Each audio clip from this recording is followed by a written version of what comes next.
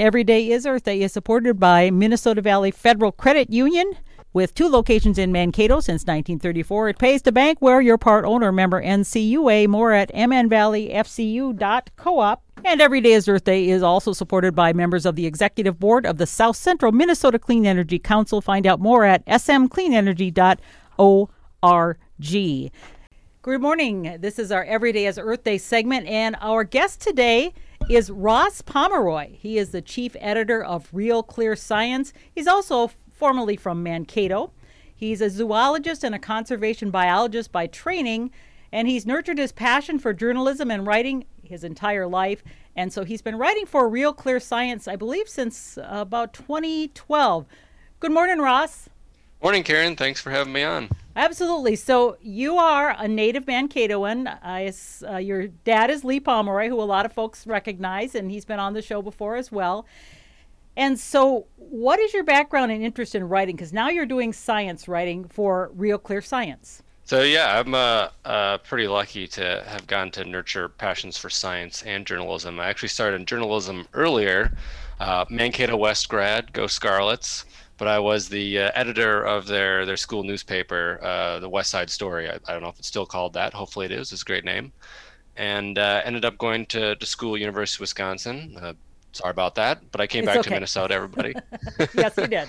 But yeah, no, I intended to go into journalism there, but ended up just falling in love with science and ended up getting the zoology and conservation biology degree. Missed writing afterwards, and just started kind of writing for myself, and then eventually was pitching articles around to a bunch of websites. And I was fortunate enough that actually RealClear, which is where I now work, they loved my writing and offered me a job. And you write on all things science. I was looking at some of your topics, and I mean, it ranges the gamut from everything from diseases to you name it, psychology, to also conservation and climate change and that sort of thing. And that's why I wanted to have you on the show today, was to talk about some of your work with the environmental stories that you've done through the years. And since you've been doing it since 2012, I imagine you've covered almost every aspect of climate change and global warming and environmental issues. A lot of things have changed back then, and it's been kind of hard to keep up sometimes, but it's been a journey. So what were mainly the things you started covering way back when you started in 2012? Do you remember what kind of the hot topics were back then?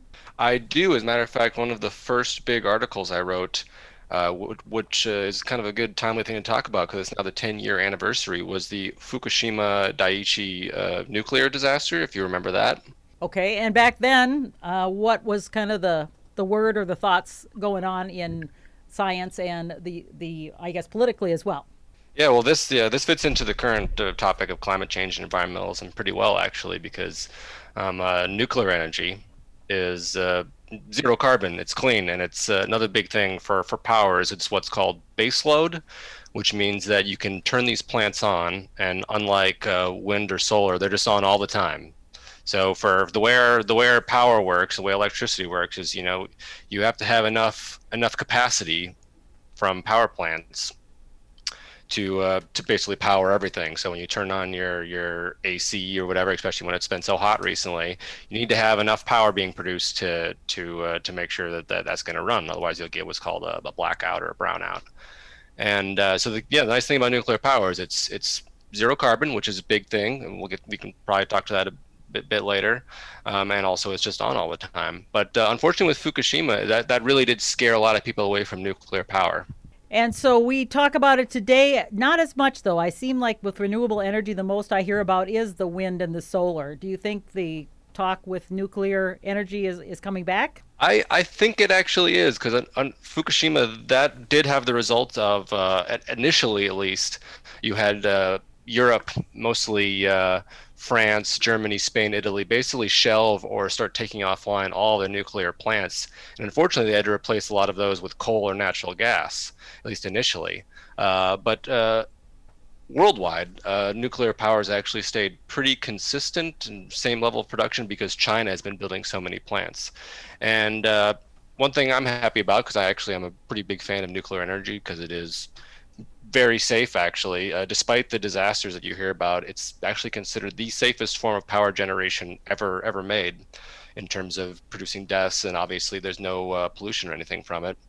But Minnesota actually gets 26% of its power from nuclear energy, just from two plants, one in Red Wing and one in Monticello, I believe. It's interesting because we really don't hear anything about that. I mean, it's not something, when I think of power, I think of the traditional coal, oil, that sort of thing, and you just don't think of nuclear energy. You don't, and actually, what's fascinating is that as of 2020, nuclear is now it's the second largest percent-wise, the second largest power percent power we get in Minnesota.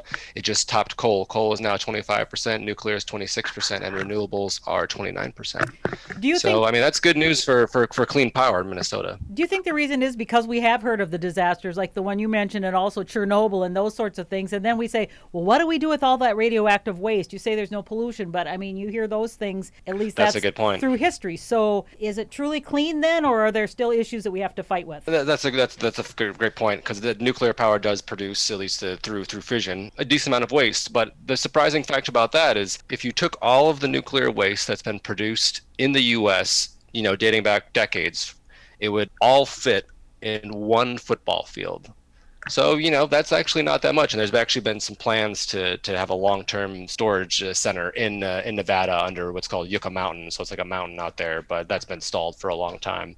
But actually, in the science writing community, you'd be surprised. A lot of science journalists, we're all pretty big fans of nuclear, just because it is very, very, if you look at the numbers, it's very safe and dependable, and there's actually a lot of really good research being done into it right now, from funded by people like Bill Gates and some other entities that are making reactors that are even safer. Because if you consider the reactors we use in Minnesota are still decades old, but because of all of the stigma, we just haven't been innovating as much as we probably should be. You But mentioned the new stuff out there is looking really exciting. You mentioned Yucca Mountain, and I know that is a big concern for some people, is not wanting to put the waste there because of the environment and that sort of thing. So I think that's one of the issues that maybe needs to be overcome before nuclear becomes more widely used. Yeah, you're absolutely right. That's always been a politically tough one, and it's obviously I'm not in Nevada, so I can't understand what Nevadans probably think about that, which is where Yucca Mountain is. But yeah, it's a fraught issue, that's for sure. What are some of the other issues you've seen through your years as a journalist in the science area in terms of energy and climate change and global warming? I mean, it seems like it can be really a trigger button for a lot, especially in elections. Yeah, and I think it's kind of unfortunate. One thing I think that's kind of good to see now is we can switch over from nuclear to the renewable discussion.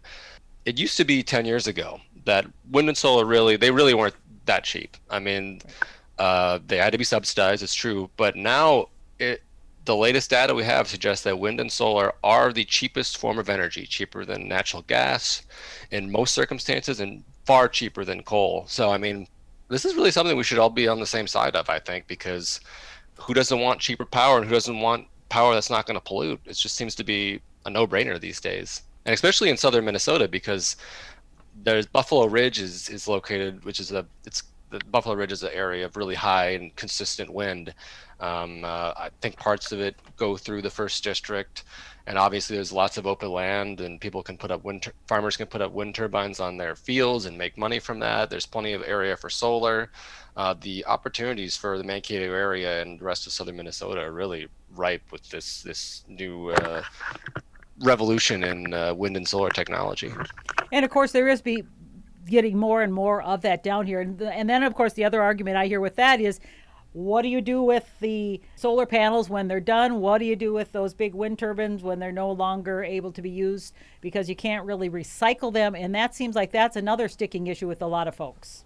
Yeah, so the nice thing about that is I'm a very much a free marketer, and when you have all these solar panels and all these wind turbines that might need to be retired, there's just going to be a market for that. And there's already a bunch of markets springing up in Europe now that a lot of solar panels are reaching their end of lifespan. There's going to be so much room for entrepreneurship and And it's going to be exciting to see what industries crop up to recycle these panels, because I guarantee you, I mean, one thing I've seen as a science journalist is when there's this is not really inconceivable hard to overcome technical issues. Some chemist or some technologist is going to come up with a way to recycle this stuff and get all those rare elements out of there and make some money on it. So it's going to be exciting. I think it's just a silly argument. It's like saying, oh, like if you're a person like 50 years ago, like, oh, we're never going to innovate with computers and stuff. How are we going to handle this? It's just going to get figured out. It's going to be fun to see.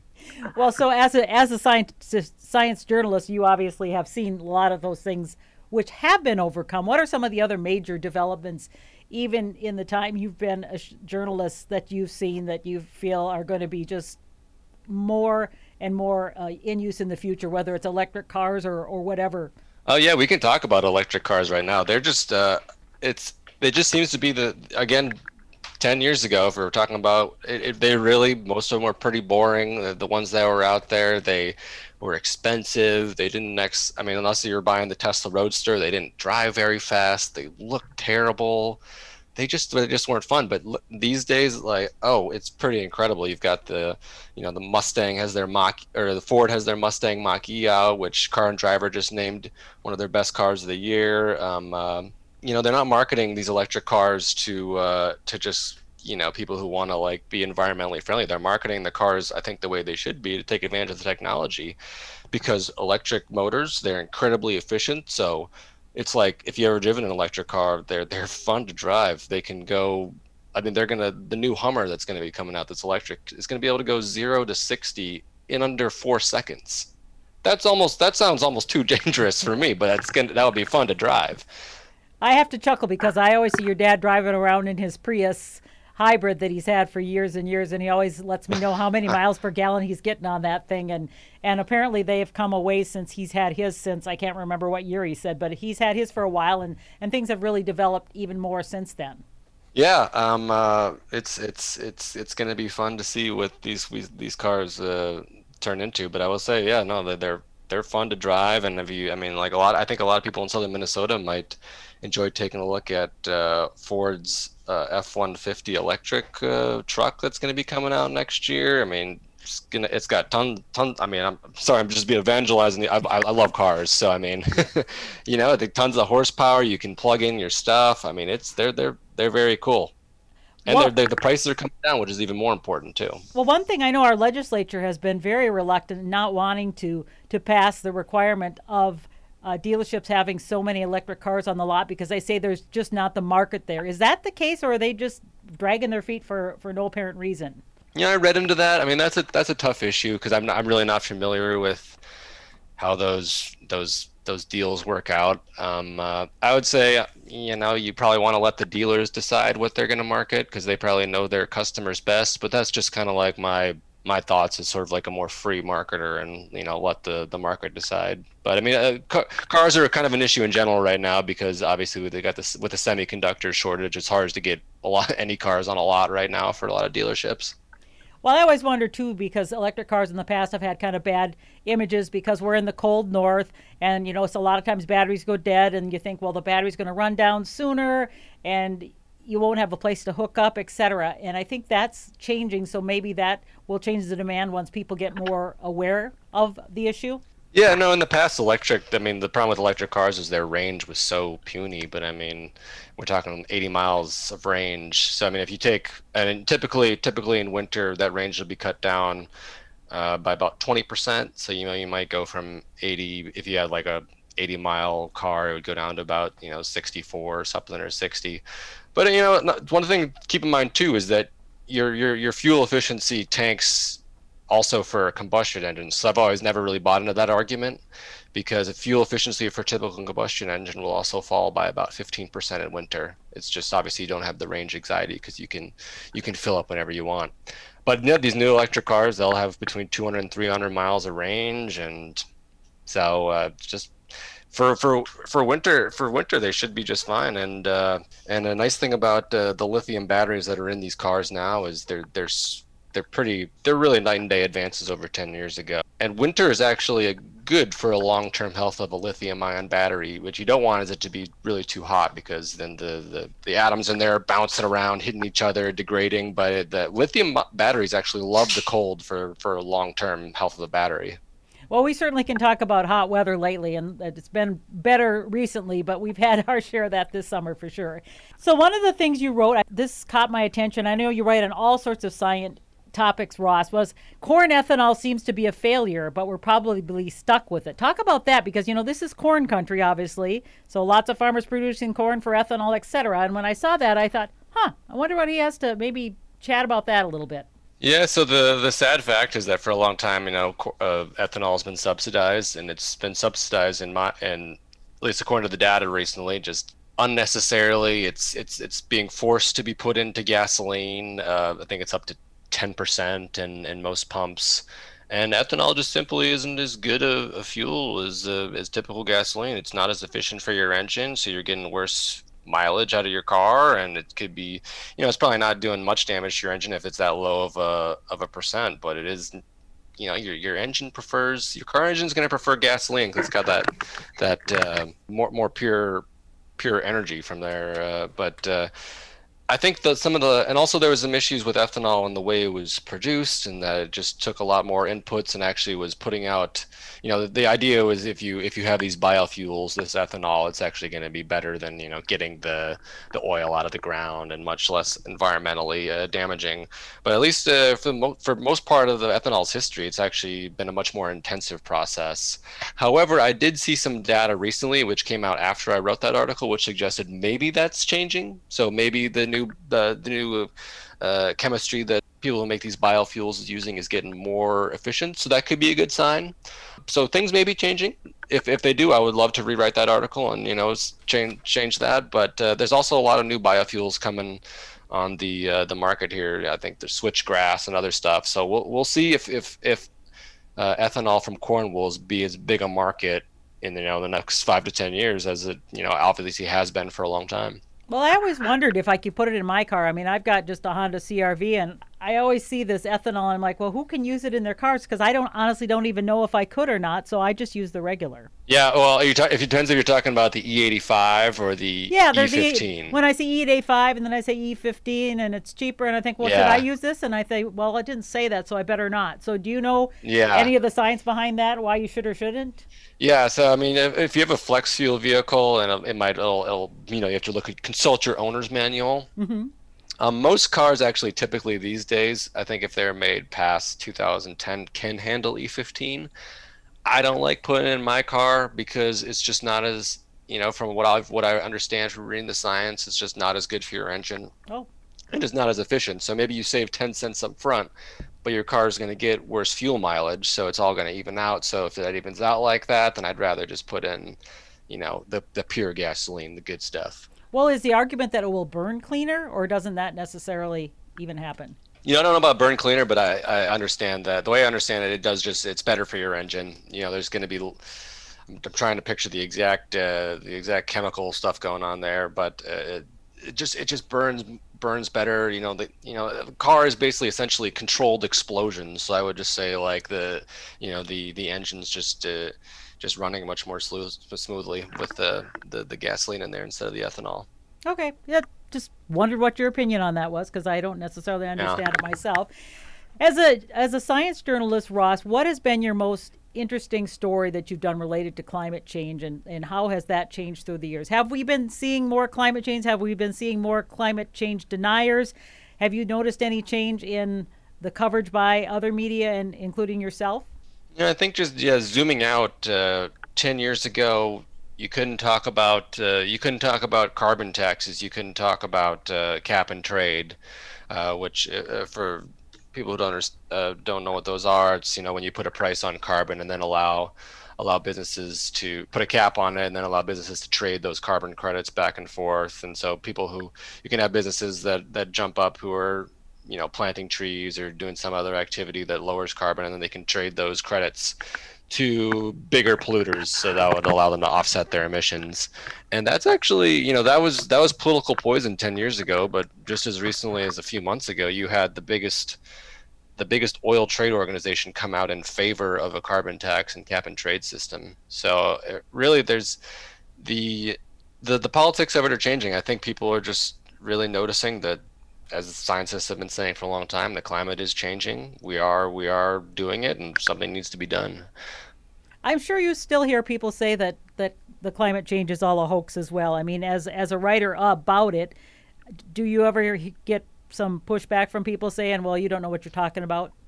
Yeah, I mean, I reply to them, this isn't my opinion. This is just simply what's happening. This is what the scientists are saying. And I think that, there's some people that do have some reasonable pushback, which is, some of these climate models, they aren't perfect. They're obviously, you're trying to predict the future. That's very hard to do. Earth's climate system is very complex, yes. But if you look at the balance of evidence, they're all pointing the one way, and the evidence is bearing it out.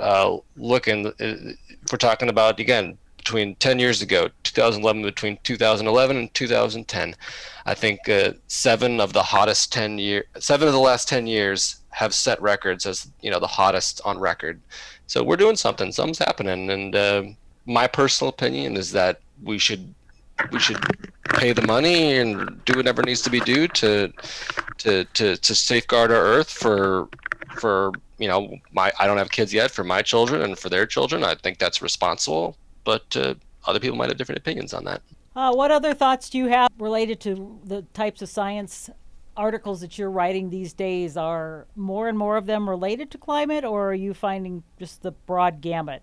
I think it's really about the same. I mean, it's a widely covered story, and sometimes I don't cover them as much just because they're just kind of everywhere all the time. It's almost like background noise. I'll say that one of the most recent stories I saw did suggest that everybody heard about the heat wave that went on in the Pacific Northwest, which really truly was unprecedented. It didn't just break the record, which you can't just link one weather event to climate change. That's really hard to do. But when the record gets shattered by something like 20 degrees, it's so far out of the normal bounds of what we've seen. You got to make you think twice. Something might be happening. Something, as science suggested, is happening. I noticed you've also written for, in addition to RealClearScience, your work's also been published in the Science Now and Scientific American. For people who don't know what it's like to be a science writer, how do you come up with your ideas? Are scientists sending you their studies? I'm just curious how you are able to come up with new things, or do you just hear trends, or what is it like in the life of a science writer? Huh.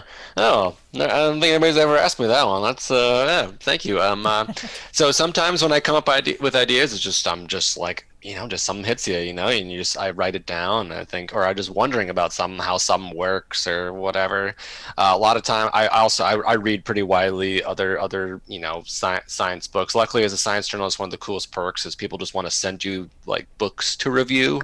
So I pretty much take any of those I can, and I like reading them. And then I get a lot of my ideas about, maybe there'll be something in a book that's not an idea that's not fully fleshed out, and I think, that could be a good article. Like maybe I'll do some more research into that.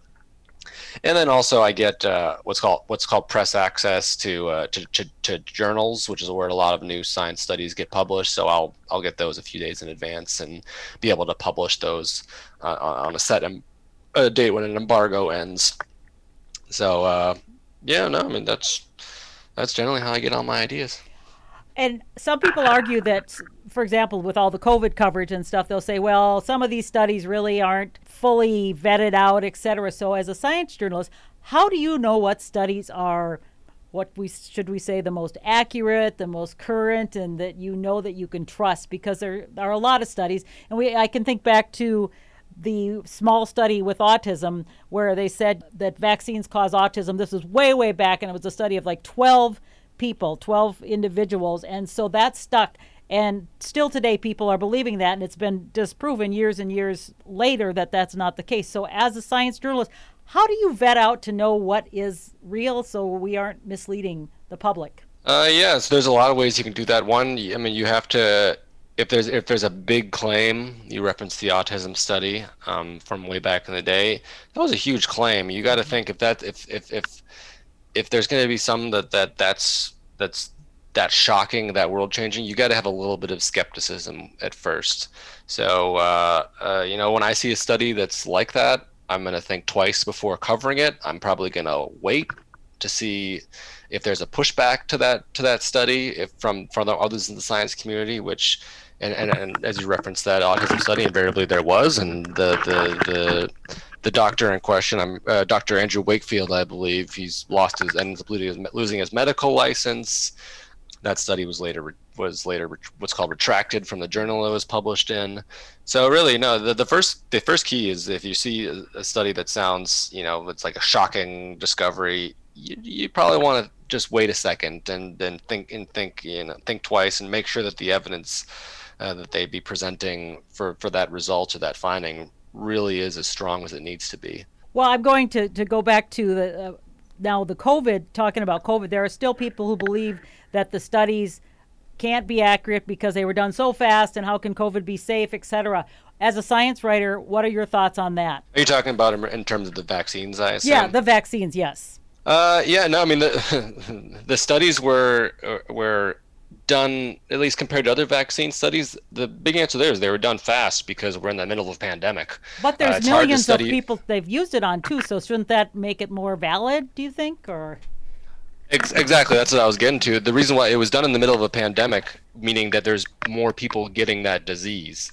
So the way a vaccine study is going to work is you're going to give some people the real vaccine, some people placebo, and then they send them out into real life and then wait to see who develops the disease. Well, in the middle of a pandemic, that disease is going around, like wildfire. So you're just going to get that result much faster because you're going to be able to look at the statistics, after only a few months in this case, and see so many more people contracted COVID-19 who were on the placebo group, meaning they just got an ineffectual vaccine, versus the real vaccine. So the reason why it was done so fast is because that disease is going around, and when in the past when they'll do vaccines again, it'll just be there won't be a pandemic on, a disease won't be raging, so it's just going to take longer to collect that data.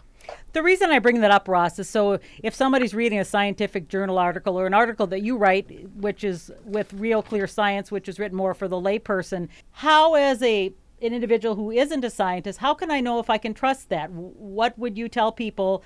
Because you need to be a discerning reader, I believe, or viewer, whatever the case may be. Yeah, no, I mean, that's a good question. I think it's kind of hard for me to put myself into those shoes because I have such a different mindset.